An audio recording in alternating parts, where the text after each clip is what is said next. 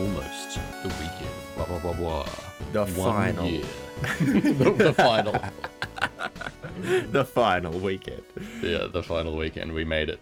We made it to the 1 year mark. Did we miss a week? We didn't miss a week. Hey, We didn't miss a week. And to celebrate, we're gonna do our top 52 It's Almost the Weekend podcasts. No. I actually thought about that. I was looking through the episodes and I was like, maybe we should do a memory lane. Oh my god. I honestly, like, whenever I think of a new topic, like, I have to check and make sure we haven't done it before. Like, I feel like I can remember the last 5 topics we did, and then that's it. My memory is just not there anymore. Yeah, right. I feel like I have terrible normal memory, but if it's like recalling if we've done something already, then it's good, you know? Amazing. So like I'll be able to tell if we've done an episode or not, but not have to look at the list. But if you ask me to name a single episode, I probably could not. Oh my god, it's so good to be here. It's I'm all cozy. I got a jumper, I got a blanket. I'm huddled up to the microphone like it's a warm fire. Yeah, right. How are you, Joe? I'm good. Yeah, it's warm here in my land, so I'd have no such thing. We're in a t-shirt. Dog sits in the sun. It's sort of cozy, I guess. Yeah. No, I'm doing good. I had a good week. Took Zeus to the vet yesterday. He's been itching and scratching as per usual, but thought we'd try go back and see if we can get some more meds for him. And man, the anti-itch medication that you can get for dogs, that shit is expensive. It's like a lot of money for some tablets. Yeah. So that's Poor fun. Zeus. I feel, yeah, I know he's all right. Yeah, I feel like everyone's been wanting about $1,000 from me this week. Everyone has just been like in my inbox, hey, you know, here's your car registration. It's almost $1,000. Here's your home insurance. That's about $1,000. Here's your car insurance. That's almost $1,000. You know, just like, everyone's just rocking up. And then like the tax man, he sends me an email and he's like, hey, you run that business? Preemptive tax. Here's about $1,000. Like, yeah, sick. I haven't earned any money on that business all year, but cool. I'll pay tax. That's fine. Yeah. So yeah, great. Just you know, just hemorrhaging money at this point. Oh my You want god. $1,000, Darian?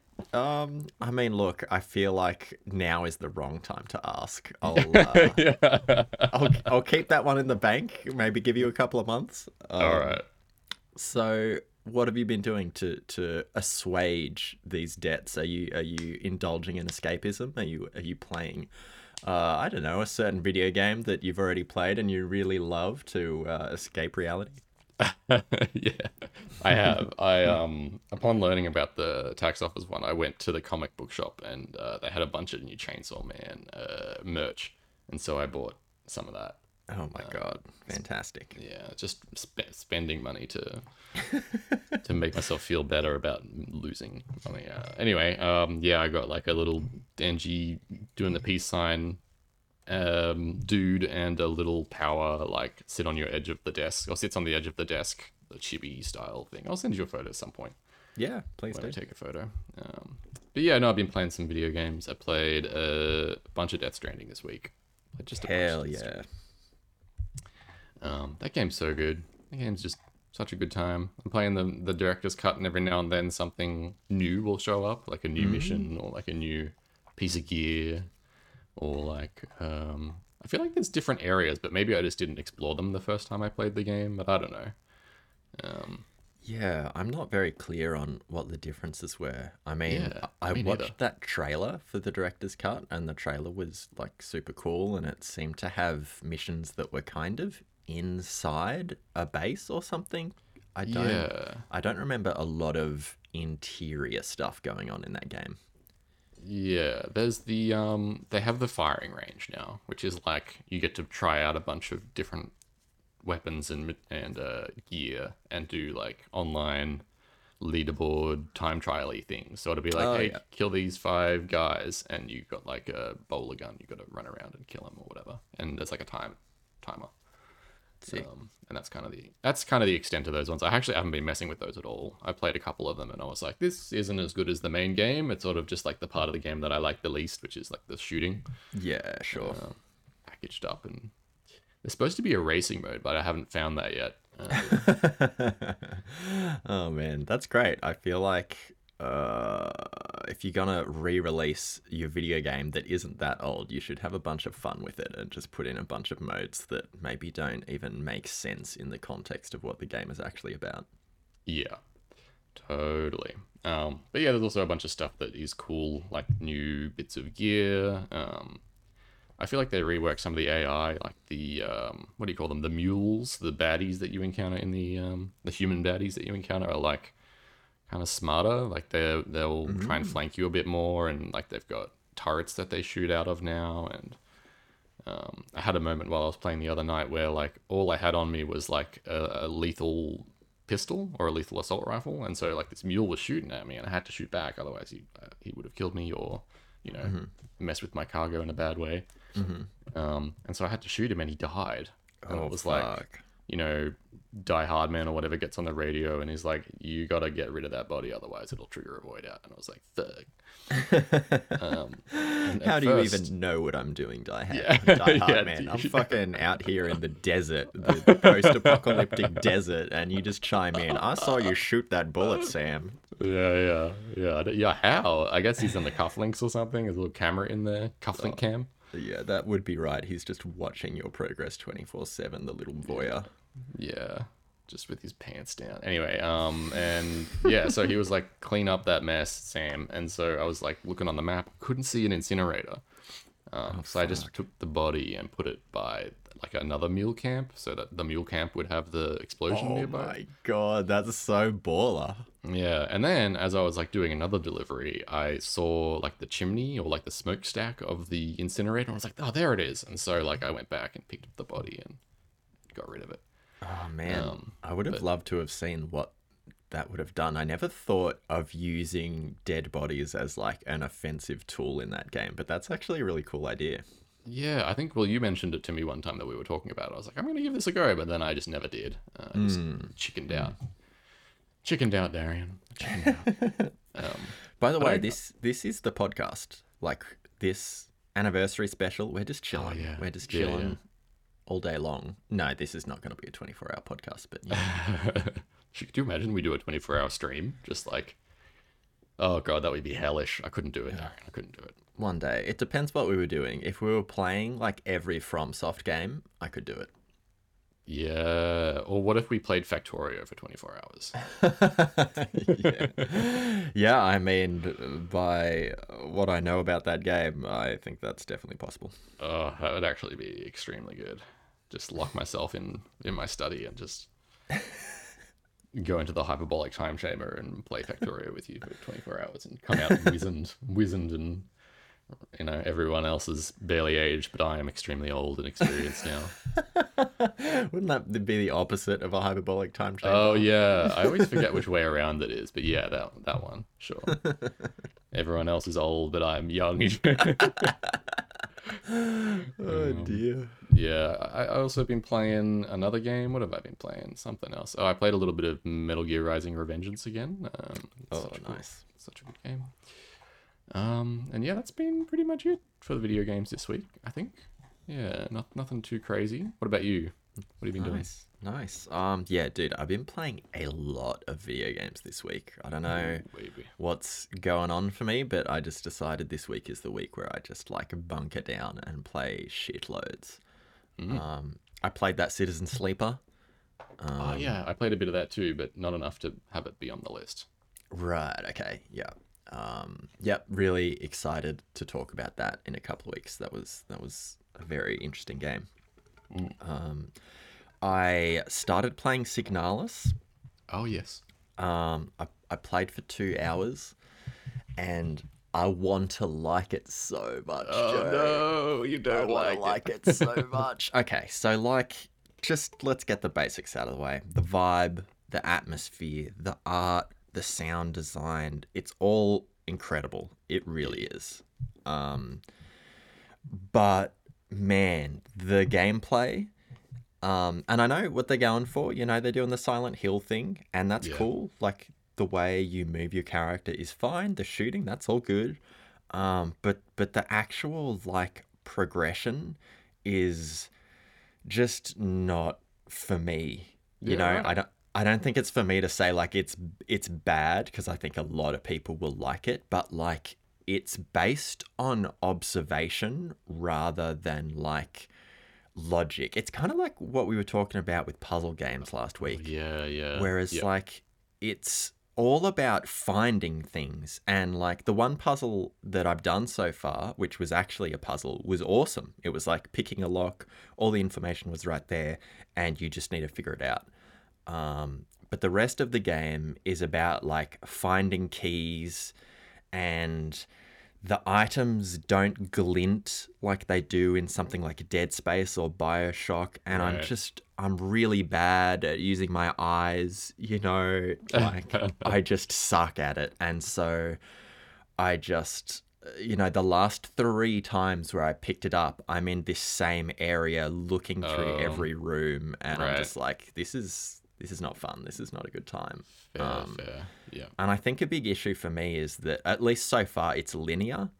And yeah. so, like, to get into the butterfly box, you need these 2 broken keys, and you put the keys together and you open the box. And that's the only way to get into the box. And I Oh, feel right, yeah. like it would be a lot better for unobservant idiots like me if there are a couple of ways to get into the box. And yeah, it just. I wanted to like it so bad because that first hour was great. Like, nothing was particularly hidden. Yeah, You walk into a room and everything you can interact with is fairly obvious. It's still not always obvious, but, yeah, yeah. it wasn't like egregious. But now I'm like, it feels like I'm into the game proper. And like, I basically just like when I enter a room, I just walk around hitting A because Oh, it's not clear what's interactable and what isn't. wow. That's interesting. So when I was playing it, maybe it was just the mood I was in or something as well. I'm not sure, but I found that as I moved through the level, I just naturally was guided to or found the thing that I needed to find.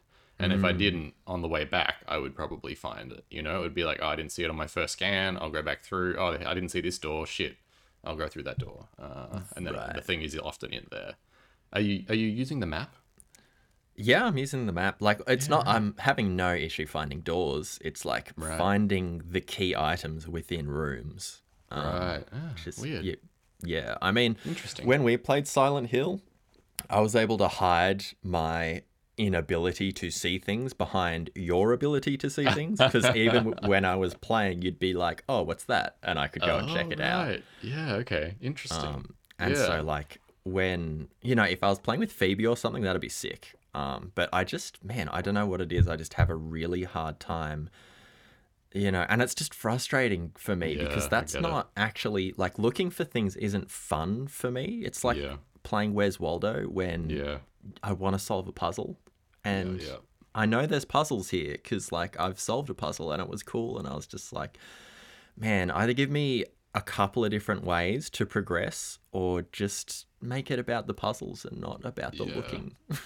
Yeah. But That's like, so interesting because I never found it about oh actually no once. There was one time I found it about the looking. There's like a puzzle towards the end where this room is like mostly dark and filled with barbed wire.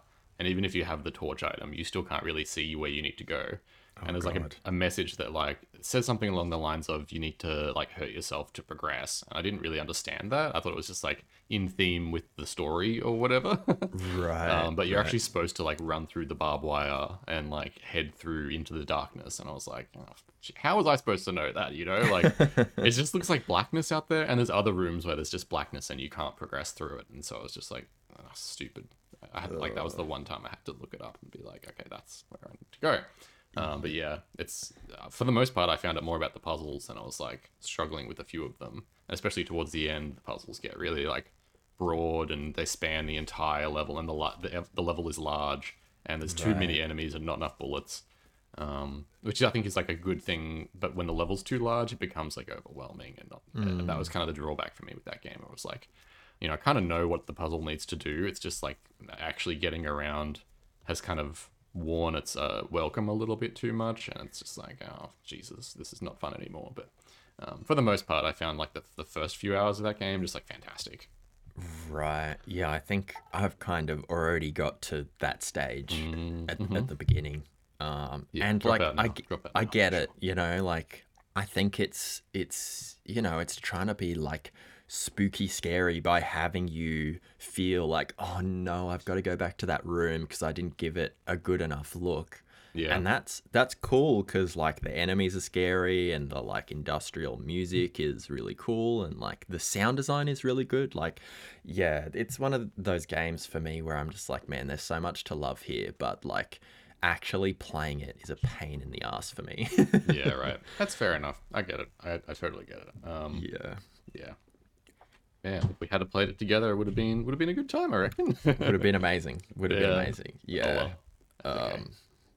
Maybe another time.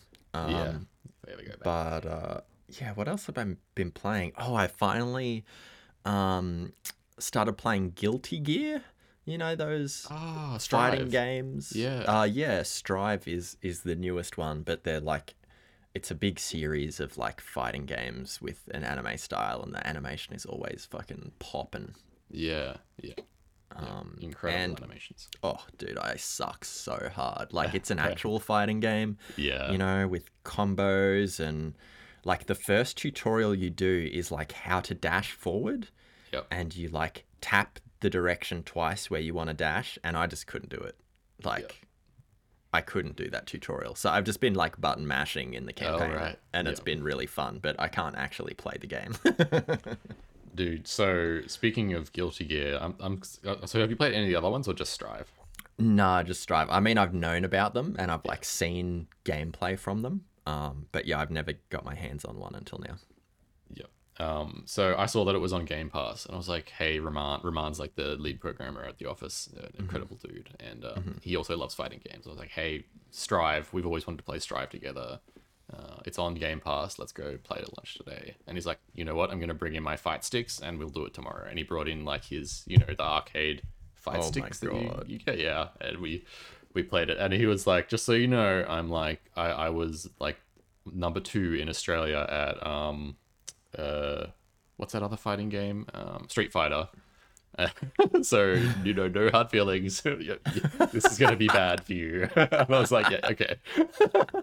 And he also played a little bit of Guilty Gear in the past. He was never ranked at it, but he was sweat at it, obviously, being a fighting game aficionado. But yeah, it was really cool. I wanna learn it a little bit just so I can play with him. Yeah. And yeah, it looks. I mean, obviously the animations are incredible, and it's really fast, dude. That game is so fast. Yeah. I mean, goddamn, I would love to see like someone who's good at it play it because like it's just eye candy, right? Like Yeah. it's less about the fighting for me and just seeing like the moves and the animations and stuff because they're just I don't know, they're just so fluid and natural. Yep. Yep, totally. He plays that weird character who's got the paper bag on his head that like crawls around. Have you seen that guy? The really tall dude? Yeah. Yeah. Yeah. He's real weird and strange. Yeah, dude, the character designs in that game are fucking wild. Like, I was in the campaign and I was, you know, probably playing on easy or some shit and just button mashing my way to victory. And I came up against this character who's like, I don't know, he had all these shadow attacks. So wow. he didn't need to be near you. He could just shadow attack from afar. And like, because I can't even dash, I'm like, oh my God, I can't even get to this dude. That's awesome. Yeah. Yeah, all the characters and the look of it is just so sick. It's just, I mean, it's very anime, but yeah, it's just really well realized. Yeah. 2D style fighting game. Yeah. So I mean, yeah, if ever you want to button mash in that, I'd be willing to be your punching bag. Hell yeah. Let me train against someone at my own level for a little while. So yeah, man, Citizen Sleeper, Signalis. I'm really sad about Signalis because I've been really excited for it. You've you know talked a lot about it. It's been sitting there for ages, and I just felt the mood come over me. You know, it was really freezing and raining and wet, and I was like, yeah, Signalis. Yeah. And you know, in that first hour, there's a Shining reference and just all this shit that I love. Yeah. It's jam packed full of references. Yeah, and it's just it just sucks that it ended up not being my thing. Yeah. Oh well, that's all right. Like you said, if we may get a chance to do it again. Yeah. At some point, and maybe that studio will make another game off the back of Signalis, and it will be in a similar style. Yeah. Yeah. But I remember like letting you know that I was starting up, and you were like, "Oh, I wish you could stream it." And dude, Oh trust me, yeah. like no living creature would want to watch that stream. Just me going to the same room for the fourth time, being like, "Fuck, did I look hard enough?" Like it was Yeah. just the worst. I mean, if I was watching the stream, maybe I could have pointed out where you could have gone. Oh, you're probably right. You're Yeah. probably right. Yeah. Oh well. Next time, perhaps. A swing and a miss. Yeah. So yeah, look, I mean, we still got the news. Do you wanna talk through some news items? I got some news items too. Yeah, I got some news here. Oh, before I get into the news, though, I just wanted to mention I rewatched the Tim Rogers episode of Boku no Natsuyasumi. Oh yeah, And I yeah. like watched it all in one go this time. Oh my god. Yeah, that it was so. It's probably one of my favorite videos ever. Just incredible. Um, there's that Yeah. section towards the end, which is just like heart wrenching when he talks about it. Yeah, I loved it. I laughed, I cried. It was great. I was about to say that video is the most emotional video essay I've ever seen. Yeah, yep. It's a game about a boy who goes on a holiday. Yeah. And it also has the best advertisement I've ever seen. Oh yeah, yeah, Bedtime Island. Like yep. as soon as I saw that video way back in the day, I bought that shirt. Oh, did you? Oh That's yeah. awesome. I should Like I go and could buy not that stuff. I wonder if it's I still couldn't available. yeah, I could not afford it, but I just fucking bought it immediately because that ad was incredible. Yeah, yeah, yeah. That's awesome. Yeah, the video is amazing. And then I started watching the Tokimeki Memorial video as well, but I haven't finished it yet. But yeah. And it made me want. And then I also went and watched the Death Stranding 1 hour preview video that Tim did back when he was at Kotaku. Oh yeah. And it made me really want a 6 hour long or 14 hour long, however long it ends up being, Death Stranding action button reviews of Death Right. Stranding, because Yeah. yeah, he felt really like it was more of like a here's the things you can do in Death Stranding, sort of, but I'm not going to say all of them because I don't want to spoil the game, because I've got the pre-release copy, so it was like a really like hamstrung review in a lot of ways. Like it didn't feel like an actual review. It was more like a this game that I played, I'm excited about it style thing. Yeah. That's awesome. Do you follow White Light? No. White Light is another video essayist, and they've got a 7-hour Death Stranding review. Oh hell yeah. I'll probably snatch that up. Yeah, it's pretty good. It's a lot more chill though. Like Tim Rogers' content is so curated, and it's not to say like the White Light content is unscripted or whatever, but like, I mean, Tim Rogers is just the fucking pinnacle, you know what I'm saying? So like, don't go in expecting Tim Rogers, but it's a Yeah, great yeah. review, and it's like 7 hours. So if you're just looking for that like hectic long ass video review, then that's the ticket. Yeah. Hell yeah. So I got some news, some chicken, fresh chicken, perhaps. Hell yeah. So there is a Kotaku podcast. Speaking of Kotaku, Oh, and I want to shout them out because I think we should be their friends. hell yeah. Let me see here. Where did it go? Kotaku. Apparently, I don't follow it. I gotta fix that. Our friend Ruby Innes, who I've mentioned on the pod before, is one of the hosts, as well as what's their name? David Smith. And yeah, they do. It's more of like a short, like half-hour long. Here's the news style podcast, but it's still good quality, and I would love to have either one of them on, or either feature on one of their shows at some point. Be Hell podcast buddies. Totally. Just wanted to shout them out. Go check out the Kotaku podcast if you haven't already. Nice. Next piece of news is there is a Molly Moon horror game in the works, potentially. It's been hinted at. And Molly Moon is that she's actually an OnlyFans model, but she has a TikTok as well. And she does these really strange, like VHS horror point and click videos. Oh, that's what you sent me. Yeah. Oh, bro, what the fuck? Yeah, okay. I'm glad you mentioned that because I had no idea who Molly Moon was. It made Yeah. me think of Molly, the Australian person who wears a cowboy hat on TV. Oh yeah, Molly Meldrum. I don't know. I don't even know what they do. Like, are they a musician or something? Oh, dude, no, I don't know what anyone in Australian media actually does. They just copy and paste posts from Reddit as news journalism. Yeah, and then they've also just been on the radio once or twice. Like it's kind of that seems to be, or they did like morning radio. That seems to be like the in this country, you know, like you become a morning show radio host, and then it's like, oh, now I'm set for life.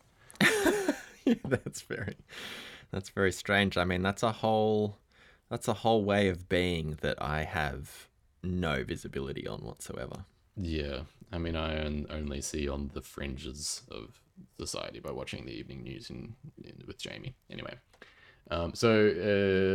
indie horror developer Airdorf um, have teased on Twitter a GIF which appears to be a full game earlier this week.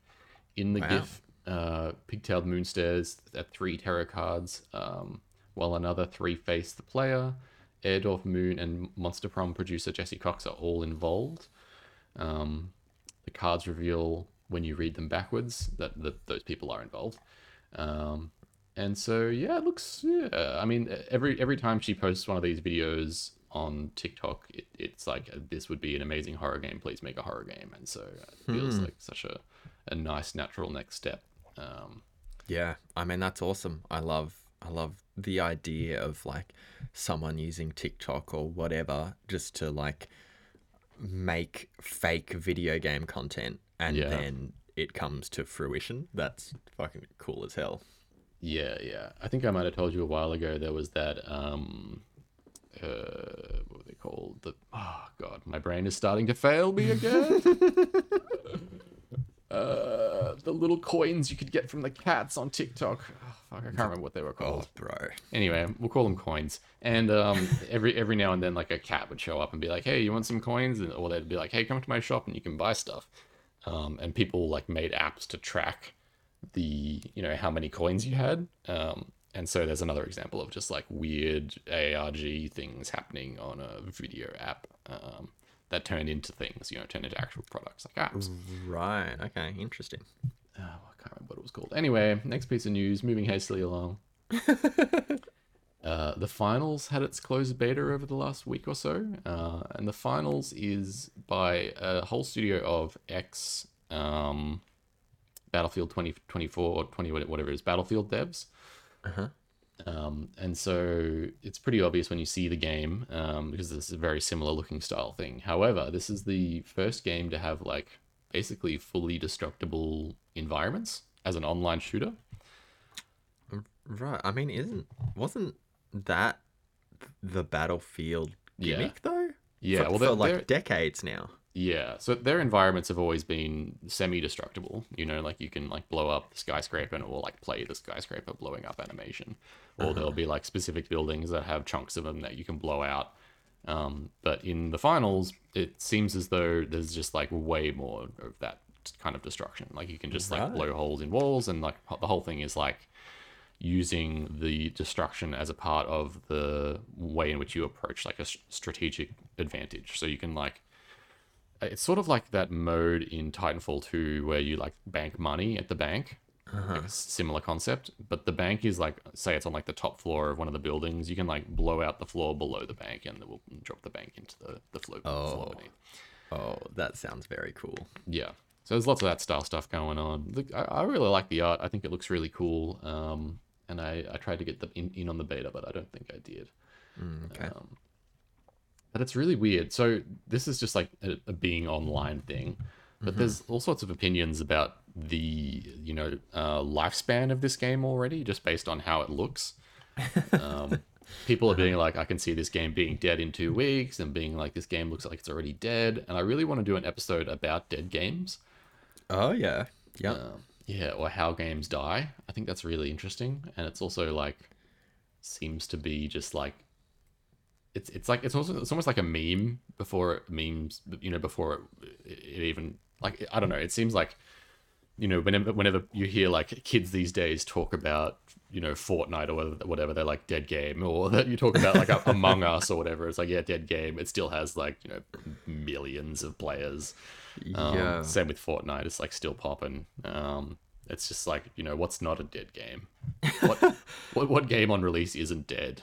Yeah. And Well, I why feel why like did we? if you were to cover something like that, the biggest case study would be Fall of Babylon, which Oh is yeah, that yeah, Square Enix live service that didn't even last a year and just like was this ridiculous cash cow where you had to buy everything and then it closed like I want to say a couple of weeks yeah. after the studio released like this big roadmap and then like a couple of weeks later they're like, "Oh, look, we're shutting everything down, on this date and there will be no refunds." Oh god, yeah. Square Enix.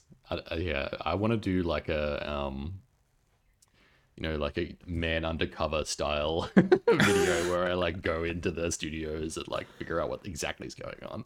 Oh my god. Because they're such a strange company to me. Yeah, that's a great point. That online service games and Square Enix especially being real weird about all that sort of stuff. But it is a free game, the finals, and so there is battle pass and all that sort of garbo. But I'm still keen to give it a little try. I mean, yeah, free game. Got Free nothing to game. lose. Yeah, I guess that's the problem. Anyway, Before Your Eyes, that game that you mentioned a while ago, I think it was in your top 10 or top 5 or something, Yeah. is getting a fresh set of eyes with a PSVR 2 port on March 10th. Ah, cool. Yeah. Yeah, that'd be a great game in VR.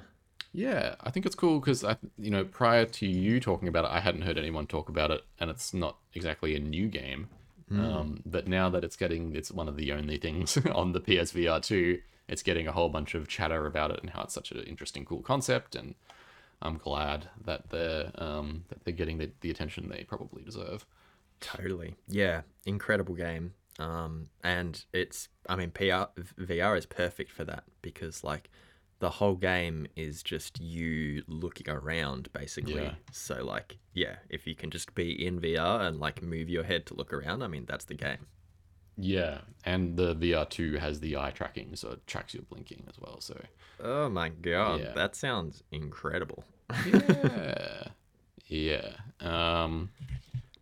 There is two more stories, but I'm gonna let you go to do your bit of news because they're a little bit not exactly news. They're more just like stuff I want to talk about. Oh, sweet. Yeah, well, I got a couple of shit stories. We'll leave those till next week. Okay. I got some good ones. So famed comedian Bob Odenkirk, who you may know as Saul from Breaking Bad and Better Call Yeah, Saul. yeah. He has starred in a remake of The Room, for charity. Oh. So that it's all shot, it's all done. He loved the experience. It's going to come out soon. Oh wow. A straight up remake of The Room. Bob Odenkirk stars as Tommy Wiseau, and yeah, Is look forward Tommy to that. Wiseau involved at all, apart from probably taking a cut? This is the only piece of news I could find about this was Bob Odenkirk tweeting that it was real and that production is over. Yeah, right. Okay, cool. So yeah, super keen to see that, and like I love Bob Odenkirk. I think he's a fantastic actor, and he's really kind of like, he was a big comedian in the 90s and stuff, but I feel like in the last 5 years he's just been in a lot of movies, and like, Better Call Saul is just so critically acclaimed, and it's just awesome to see him finding like a kind of higher echelon of success. Yeah, that's awesome. I saw another show that's starring him recently. It was advertised to me. Oh yeah. I can't remember what it was called. Something like Bob's Bad Luck or something. Something about luck. That sounds Yeah. right. Yeah, I really need to watch Better Call Saul. Everyone that talks to me about it is like, bro, you gotta watch this. It's the best show I've ever seen in my life. And so, yeah. It's pretty incredible. Yeah. And like, I mean, especially having seen and having liked Breaking Bad, I mean, you're actively doing yourself a disservice by not watching it. Wow. Yeah, All right, then. yeah, it's incredibly good, and I would rate it higher than Breaking Bad. Yeah, wow. Okay. All right. Oh my god! Speaking of things that I rate highly, I've started watching The Last of Us TV series? Yeah, it's good. Hey, Oh my god, I can't believe how good it is. I mean, maybe just because I went in being so cynical of like the video game to TV or movie translation. yeah, But this is fantastic. I just watched episode 3. Not going to yep, spoil anything. yep, Remarkable television. yeah. How It's good was it? it's like a long form episode. It's Yep, like an hour and 20 minutes, which is like pretty long for an episode of television. And like they established new characters and like they just do all these incredible things in an hour and 20 minutes. And I was just blown away. I just yeah. can't believe that we finally have something like truly excellent that's related to a video game, you know? Yeah, and I mean they're doing the exact thing that you always talk about when it's like, oh, how do we adapt this IP? Is like, don't adapt everything in the IP, just take the world, take the world, or take that sort of setting and just do something with it. I think that's exactly what that episode did. I mean, they took one of the characters but then they just like went ham. Yeah. And it was really cool. Yeah, episode 3 was great. Yeah, yeah, really, really loved it. And just there is something to be said about Neil Druckmann, writing and directing the game and also writing and directing the TV series. Like, that, what an incredible vision to have, because the storytelling across those mediums is so different. Yeah, And it feels like they're doing such a good job at making it work for television. And so, yeah, very impressed. If you're kind of unsure about diving in because video game IPs have burnt you in the past, this doesn't appear to be one of them. I mean, I've only seen 3 episodes, but still, they've been great. did Druckmann direct all of it? I thought he was only like directing an episode here and there. I'm not sure. Yeah. I might be wrong. Yeah, no, it's like classic TV where there's not really any one director for the whole series. Right. He just directs an episode here and there, but even so, for like someone to come in and direct an episode of television that doesn't direct movies and television or even music videos like that is crazy to me. Yeah, yeah, Yeah, sick. feels very well directed, and it's like consistent between episodes. yeah, yeah. Yeah, I'm really impressed with that show and the actors and everything. It's been really cool to see. Yeah, see how they've done it. And I'm actually a couple of episodes behind. I need to catch up, so I don't get spoiled. Oh, I mean, I know what happens in the show, but still, I don't want to see those gifs. Yeah, totally. And so what else have I got here? Oh, there's a new Alien movie in the works. Oh, what? So this is kind of separate, or it sounds like it's going to be separate from Ridley Scott's fucking sequelitis meltdown, where Hey, I didn't like. I like those movies. dude, Prometheus is one of the worst movies I've ever seen. I It's- didn't mind Prometheus. It's atrocious. When is the last time you've seen Prometheus, though? Oh, not that long ago. I mean, I jeez. should watch it again, but I don't know. Maybe I'll hate it. I have good memories of that movie. It's just fine.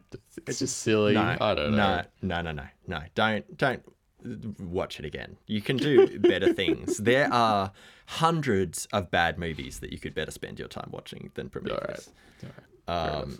But this is gonna be kind of separate from all that bullshit, and it's going to be directed by Fede Alvarez, who's one of the Evil Dead directors.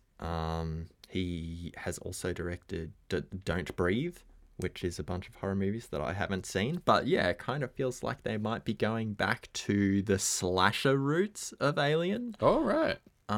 which would be really cool, because I feel like, once they made Aliens and then Hollywood saw the success of Terminator 2, like every Alien movie since then has just been an action flick, basically. Yeah. And it would be really cool if it went back to the slasher kind of one alien in a space station or whatever. And yeah, so that's that's just starting pre-production, so that's a while off. But it's cool. Yeah. It's cool that something like that is in the works. Yeah, I love Alien. I've always, I'm not like a, mega simp fan or whatever. Like, I don't know all the trivia. I don't know, the lore or anything like that. I just go to see fun sci-fi alien chomp on some marines. That's kind of why I'm around for Alien. Yeah, And I love the And look, original, obviously. It's like a masterpiece in my eyes. But yeah, really cool. Yeah, 100%. First Alien is a masterpiece, and like Aliens, the second one, is one of my favorite movies of all time. Yeah. And like, I talk a lot of shit about Prometheus, and it is an atrocious movie. Like, not a bad movie, an atrocious movie. But like, I have a real soft spot for Alien vs Predator. Yeah. Like I fucking love that film, and like that film isn't great, but No. like Yeah. it just I don't know. Like I love Predator, I love Alien. It seems like it just seems like a match made in heaven, and like they made the movie, and it's just kind of schlocky, but Yeah. yeah, I get a lot of joy from watching that shit. Yeah, Alien vs Predator seems like one of those like fan headcanons or whatever that just like should never have existed, but does. Totally. And like I even watched Alien vs Predator 2, which is still a better movie than Prometheus, and that movie is hot garbage. I'm gonna send you a photo of me watching Prometheus later. Oh my god. Like the only time I think I've been angrier at a movie was The Matrix, the like fourth Matrix that came out that was last pretty year. shit. Yeah, Oh my god, it just made me so furious cuz like they it's the original creators revisiting what is a much better film, and like it feels like they're trying to cash in on like the original film's success in some way, and it just feels icky and it's bad and I hate it. It makes me so bad. you telling me a sequel's trying to cash in? Oh my god! But you gotta understand, like, the Matrix and Alien is like the top of the pops. Like, I don't know. There's maybe like 15, 20 films that I would give 5 stars to, and the Matrix and Alien are among those 15. Like, they're incredible. They're just gonna be incredible until the day we die, and like. It just sucks that, like, especially in that recent Matrix film, like, they kept showing footage from the first film, and Oh yeah. I'm just like, dude, like, I've already seen this film. I know it's good. You don't have to, like, shove it down my throat. And, like, maybe this is going back to what we were talking about last week, where you were just like, let things die. Maybe Yeah. this is my let things die version, where, like, Yeah. it's not a remake, but it's a sequel that just relies so heavily on the foundations of the first IP that, like, it may as well be a remake, and a bad one at that. Yeah, I hate it when they drag stuff in like that. It's like a desecration. It's like they did it with Jurassic Park, that new one or whatever. The Oh, yeah. remember what it was The called, Chris Jurassic- Pratt ones. yeah. There's the famous scene at the end of JP1 when the T-Rex does the big roar and the Jurassic Park banner flies in front of him. Yeah. Get this, in that Jurassic World or whatever the fuck, who cares what it's called? Chris Pratt, or one of the main actors, picks up that banner, wraps it around a torch, and lights it on fire, and uses it as a light source for like the section that he walks through. I'm like, you can't be serious. You're literally like burning the flag of the old movie. Like, do you guys not realize just how gross this is? Yeah. Anyway. Yeah, I mean, I haven't seen those films, but they made a lot of money and they've got like heaps of sequels. So those producers are probably just sitting back like, oh fuck yeah, how many more banners we got in that closet to burn? Yeah, Bring we them gotta out. Burn them all, baby. Yeah. There's a new dinosaur movie coming out with Adam Driver as the lead. Oh yeah, 65. Yeah, 69 or whatever. Yeah, that one. Yeah, that one looks. Dude, I don't know what it is about the props in that movie, but the gun looks like it's made out of like 3D printed plastic. Like it looks so light and floppy. Yeah, I mean, it probably is. Yeah, just put some weights in it. You know, if it's hollow, just put some weights in there. Adam you Driver's a strong man. Yeah, he's ex-military. Yeah, that's probably why it looks so light. Yeah, it's not that the gun is actually hollow. The gun's got weights in it. He's just shredded. Yeah, that's potentially true too. But yeah, I don't know. Whatever. Speaking of desecrations, we've got two. I got two more bits of news here. Let's do the not desecration one first. We'll sort of reach around to the second desecration. You want to? Okay, yeah. So so yeah, we got this. This is the one that I actually mentioned a while ago when we were talking about like the doom and gloom of the Microsoft stats. Oh, yeah. And I said I'll mention it next week, and then I just never did. And so here we are. We come back, I think, 2 episodes late. That's cool. We've come full circle. Yep. So this happened. This article's from the 22nd of Feb. So yeah, it has been a little while. But it is the crypto gaming company Immutable, the one that is based in Melbourne, lays off 11% of its workforce. So they do the NFT trading card game called Gods Unchained. I believe I mentioned it in our NFT episode or our blockchain episode, whatever the heck it was. Yep. So while the company undertook a 20 staff redundancy in June, according to accounting for 6% of its workforce, it appears it wasn't enough to stave off financial pressures and need to maintain cash flow amidst the collapse of the cryptocurrency market collapse. Now the company is making further cuts with sweeping redundancies announced Wednesday morning. There'll be a resizing of the team, approximately 11%. So this is really weird to me because get this company received $200 million investment in early 2022. Wow. $200 million. What did they do with that money? I mean, they probably put it into crypto and then it lost crashed. It all. Yeah. I mean, I don't know. So it's a Temasek, a Singaporean investment firm. Gave them 200 million, and apparently that's a rather small accounting for the actual amount that they received. I heard it's actually closer to 400 million, but I can't confirm. Right. But they received this huge nest egg from Temasek, and it's just weird that they seem to have, apart from the crash, obviously, if the system on which your game is being built is crashing, surely that's not a good sign. I mean, yeah, but that's like 200 million, Darian. That's so much money. Most games get like 10 million max, like. Yeah, and that's really sad. But it's not like crypto is new, It's been volatile ever since its inception.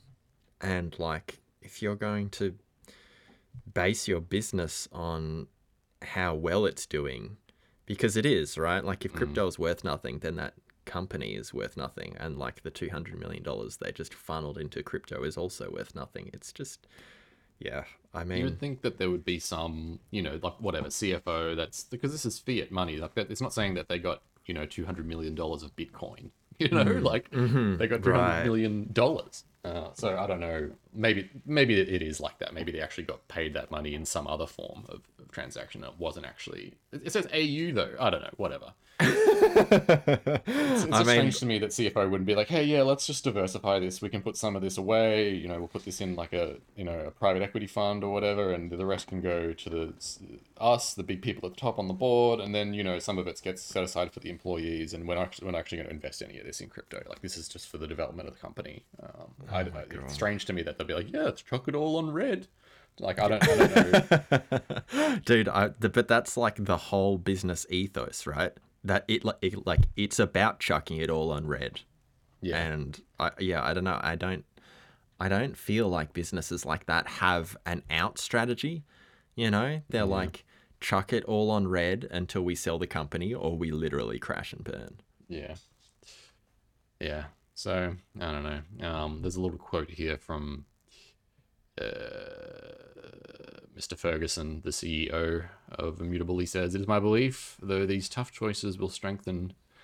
It is my belief, though, that these tough choices will strengthen Immutable's long-term position by protecting roadmap delivery and ensuring our category leadership. Ferguson reportedly told staff, "We have unwavering conviction in the significant opportunity that we are executing against. And we all know that there is still so much innovation and transformation yet to come from Web3 gaming." So, there you go. Ugh. James Ferguson, yucky man. Yep. Well, I'm dirty now. I'm dirty as fuck.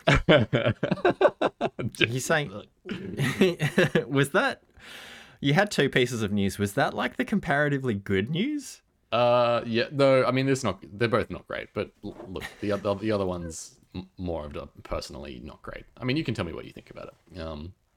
So the next piece of news is, I don't know if you saw it. There was this video by the Corridor Crew. You remember the Corridor Crew? They've been around on YouTube for a really long time. Like back in Castle Right. Koberg days, I was showing you Corridor videos.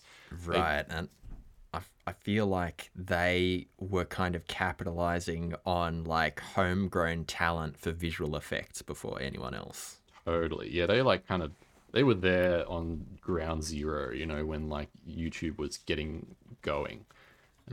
And so they owe a lot of their success to that, obviously, but they also are just, you know, impressive in that they've lasted this long and seem to have been able to grow a very successful business out of doing these videos. I Right. also think Yeah. they are just a visual effects house for various small projects. Like they will do, you know, prop replacement, actor replacement, all that sort of stuff, set extensions for movies and TV shows that need them. Anyway, Right. Okay. Yeah. Look, so I previous to haven't. this, they had my respect. Oh. I Oh. was quite a fan Jeez. of Corridor Crew. Yeah. Yeah. Anyway, so they did this video entitled "Did We Just Change Animation Forever?" and it's got 2.1 million views. And it's a 23-minute long video, and I would urge most people to still go watch it. I think it's quite interesting. But basically, what they do is they say, "Hey, you know, AI imaging is this thing where you know you can plug prompt in, you can even plug an image in, and it will adapt the image to that prompt." So he shows like a photo of one of the guys from the Corridor Crew, and then he applies the. It's basically like a filter to it that changes it to the style of this animation. And then they say, hey, you know, that's fine and good, but when we try and do it on video footage, it gets really stuttery and really like glitchy looking because it's trying to like adapt to a bunch of different source materials. If you type in anime, it's just like, well, all anime, you mean? Every anime ever? And so it Right. just like gives you like, you know, waifu face followed by, you know, whatever. So it's really hard to like nail down this particular style of AI to video. Right. Mm-hmm. They mentioned it's got something to do with the way the noise is interpreted by the AI, and so someone out there on the internet found a way to stabilize the noise using the same noise pattern for every frame instead of adapting it on each and every frame, and so you get rid of a lot of that weird jittering. It's still pretty bad, and so they were like, okay, we took that and we added our own step in the process, and we further tried to denoise the process and stabilize the image, and have wound up with what we think is like a video footage to anime process. And so they're like, you know, animation is this thing that's always been like fairly inaccessible and hard for people to you know make anything in, you know, as an individual or as a small studio. It's like if you actually want to make an anime series, you need to hire a team of expensive animators, and it's kind of, you know, the game of animation is limited to like, you know, Disney and Pixar and these big studios. So we're trying to democratize animation is the line that they used. So in this process, we basically took this movie Vampire Hunters Bloodline D, I think is what it's called, or Vampire Hunter D Bloodline, All right. and we used that as our training material for this anime short that we made, which is like a rock paper scissors but super stylized anime video. Okay. And yeah, and they make it, and they also use a bunch of their VFX know-how to sort of brush it up and add some cool audio to it, and it's, you know, it's a video. It's like it looks like an anime. It's obviously got all of the horrendous hallmarks of AI. You know, like the teeth are gross, the fingers are horrifying. You're doing a video about rock paper scissors, and your fingers look like meat hooks. Oh Jesus. Yeah, and so there's that. The style is still, you know, it's based off of another IP, you know, an IP that they don't own. They trade the images on a pre-existing movie that, you know, that they had no part in creating, and it's just it really just like got my goat because the title of the video had this huge presumptive, and I know it's clickbait, But just saying, did we just change animation forever really riled me up. It was like, no. You made a filter with AI and then you stole a movie style and then you put a novel concept underwriting the whole thing to like give it kick and give it propulsion. It's just like, bro, you've not changed animation forever. It's really, you've really just done a fancy Instagram filter. Oh my god, dude, they got you with the rage bait. They got me with the rage bait. So yeah, I just wanted to talk about that, and maybe if you're listening, go and give it a watch and see what you think yourself, whether or not this is egregious. But it's been much discussed over the last little while on various YouTube channels and Twitter accounts talking about how this is good, it's amazing. I'm so glad that now anyone can do animation. And other people being like, no, that anyone's been able to animate. All they had to do is learn it. Like it's always been democratized. All you need is pencil and paper, and you can do animation. Obviously, if you want to do anything good, you got to practice. That's how it works. That's how it works. Yeah, I mean, I just feel like this is what we talked about in that AI episode, where it's like replace animation with writing or art or artistry or whatever, but it's just like tech bros being like, man, hiring all those writers is really expensive, right? If you want a show that's well written, it's so expensive, but now you can do this instead. And it's like, well, can you? Or is it just like some shitty simulacrum that isn't even close to good writing? Like it's got good sentence structure, but that's like one tiny aspect of what makes good writing good writing. And I mean, it just, that title is fucked for sure. Totally share your irascibility when it comes to that. But yeah, it just, I mean, it just screams tech bro to me. And like, if I were a tech bro and I'm looking at AI, like all I see is like dollar signs. So hell yeah, I've changed the face of animation. Like if I put myself in their shoes, like it makes sense, but there's zero integrity to be found in their shoes. Yeah. It's just quite strange. I don't know. Yeah. So the whole thrust of, I guess, part of their point is that now, like with this process, you can, take a phone and film yourself and turn yourself into anime. But it's not anime, and it's also like relying on the theft of something, which really is not good. But I mean, even if it does get to the point where it's able to be, say they come up with a way to train the AI on fully open source, anime style or whatever. Some artist out there creates a library and it's like, here, you can have this, it's free, and it just does the job. It's still not animation, like it technically, because it's frames moving after one another, giving the illusion of motion. It's animation in like the definitional sense, but there's this thing in animation where it's like process, and knowing how things actually move is like part of creating that illusion of things moving. And so like, there's I think I might have talked about it in the animation episode, but there's principles in animation, and one of them is spacing and timing. And so like, if you're basing your anime off of video footage, you inherently lose out on a lot of the reason that makes anime, interesting and cool to watch. It's because of the really crunchy and like broad spacing and timing. Like they have this thing in anime called sticky punches. Like if you've ever seen like Goku punch Cell in the guts and it like freezes for a little bit and then Cell flies off into like hits the rocks. It's like that moment where like the footage freezes, and like that was invented by like anime animators. Like this stuff is like sacred and like comes from like a history. And like if you just film some video and put a filter on it and call it changing animation forever, it's like such a piss in the face. Because it just like completely ignores all of that. It's like, no, it looks and sounds like anime, but no, it's not really. But the problem, and this is kind of where like the rubber hits the road a little bit for me, is because like a lot of folks are like, yeah, this is badass, this is cool, like this looks great, and I'm like, maybe it's the equivalent of like, you know, fine artist going to like a museum and like extolling the virtues of the painting that's just like, you know, white paint on a canvas and being like, wow, isn't it beautiful? And like most people being like, no.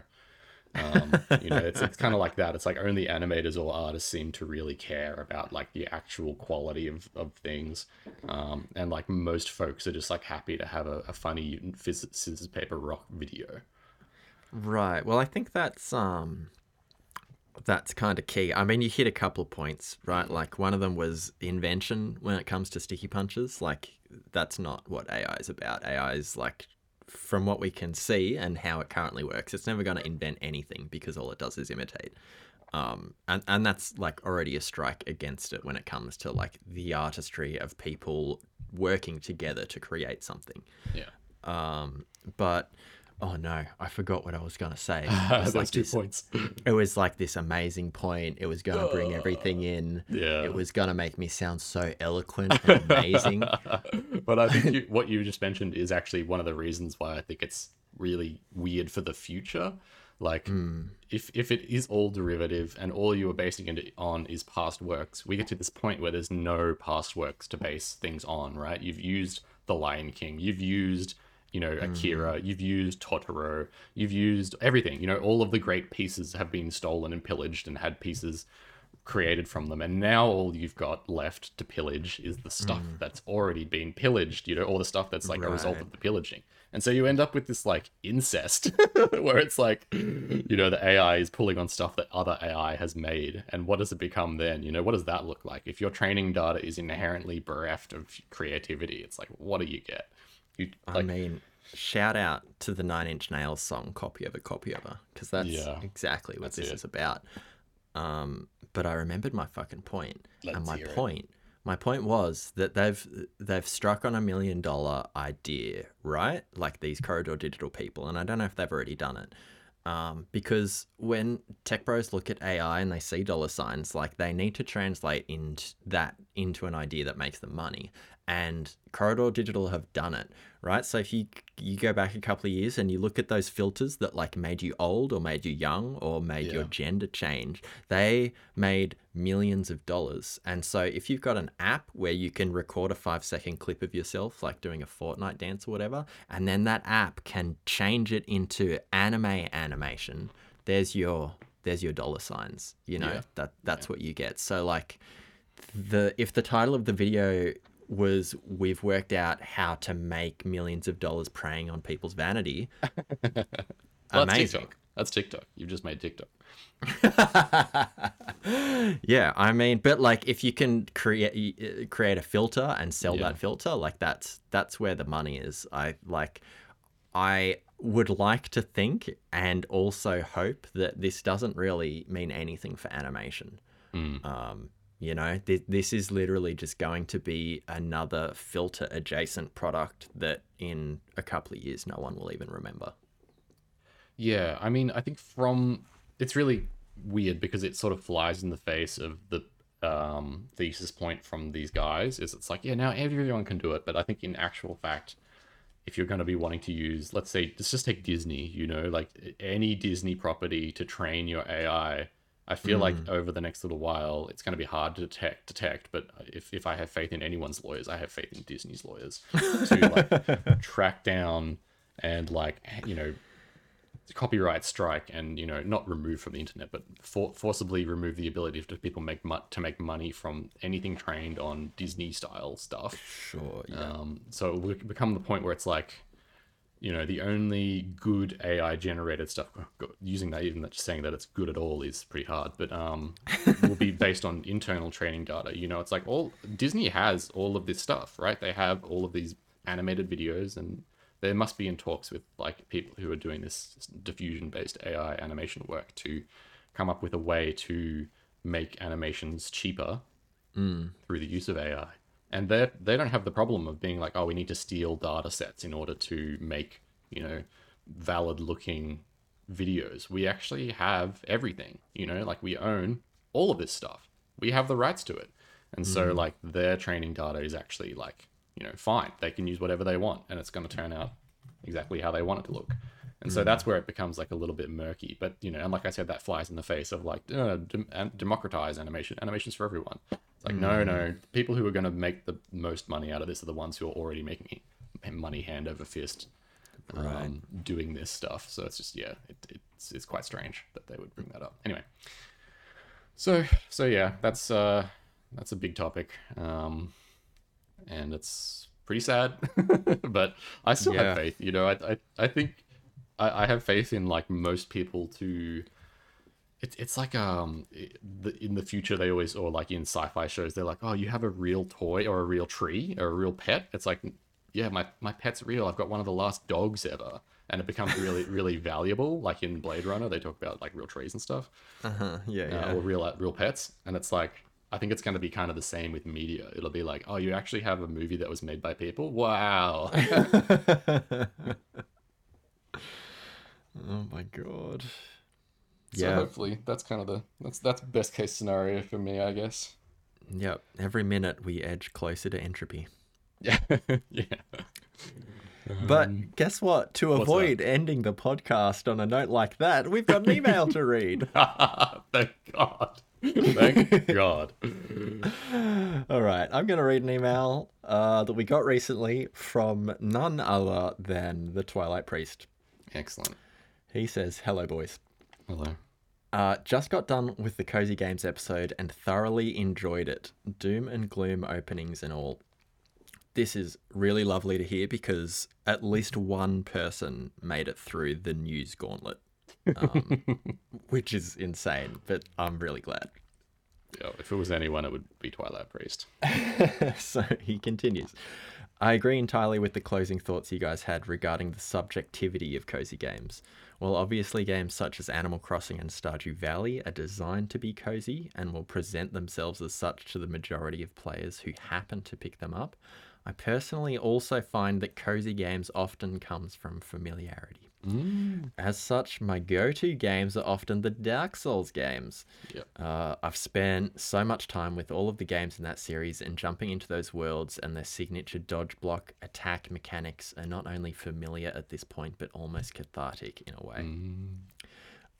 Dark Souls 1 was always my go-to, but I was very disappointed when the remastered version was released, and at least on the PS5, the ability to simultaneously play Spotify through the console was removed. Oh. Dude, same for PS4, drove me fucking up the wall, and I would end up playing other FromSoft games because you couldn't play Spotify through them. Okay, that's really interesting. So is that like a hallmark for you to be able to listen to music? Do you listen to podcasts or music? Music. Okay, so you don't listen to the game music, you listen to your own playlist of music while playing through the dark, and that's part of the cozy experience for you?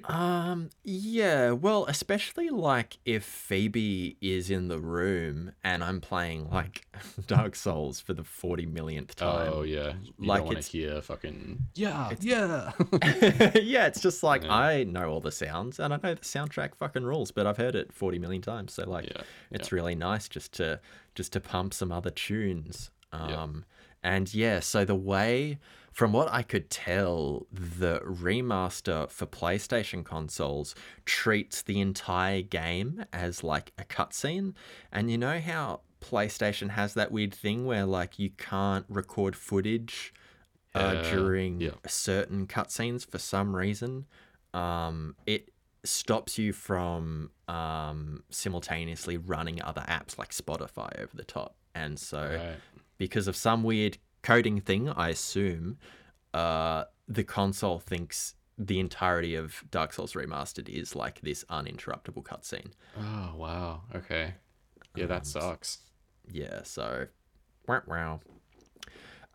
Anyway, Twilight Priest continues. However, just last week when these cozy urges started to manifest, I was able to boot up Elden Ring, turn off the game music, and play some chill lo-fi beats in its place, and simply set off exploring the lands between without any intention of following the game's story path.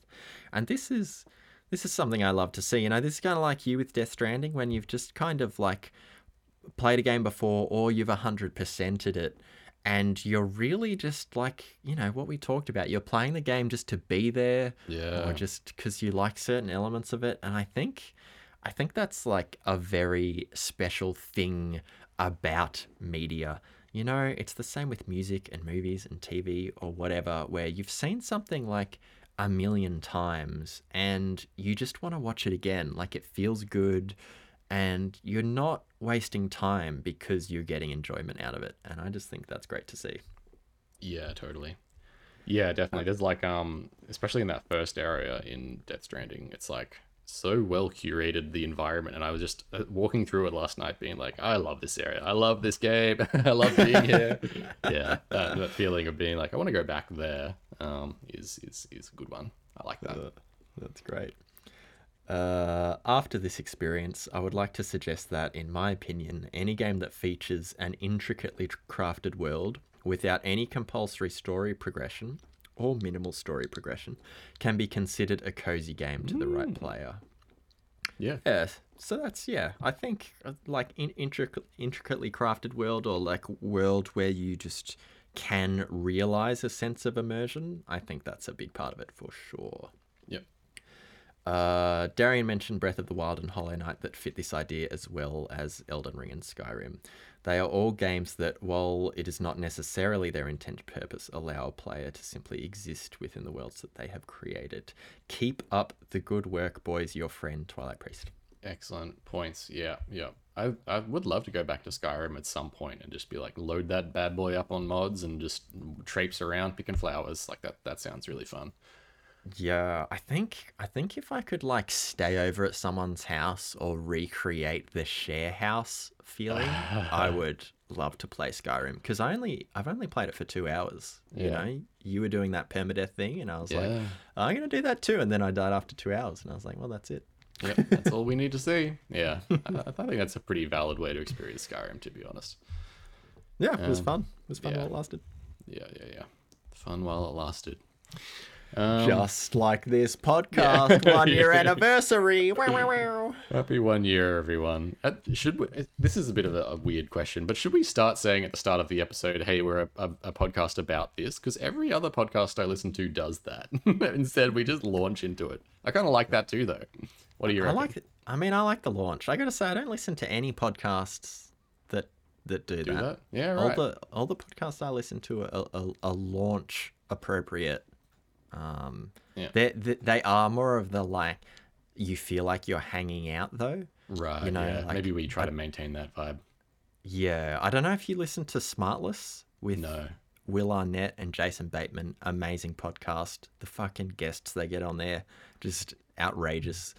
But it's sick. They just like vamp for the first like 10-15 minutes while the guest is like silently waiting, and then they introduce the guest, and it's just like very funny, you know. It just kind of brings in the hanging out with a couple of beers vibes. Yeah. I think you're right. I think that's probably the way to go. Anyway, I don't know why I brought that up. That's just the way my brain works for some reason now, I guess. Oh, jeez.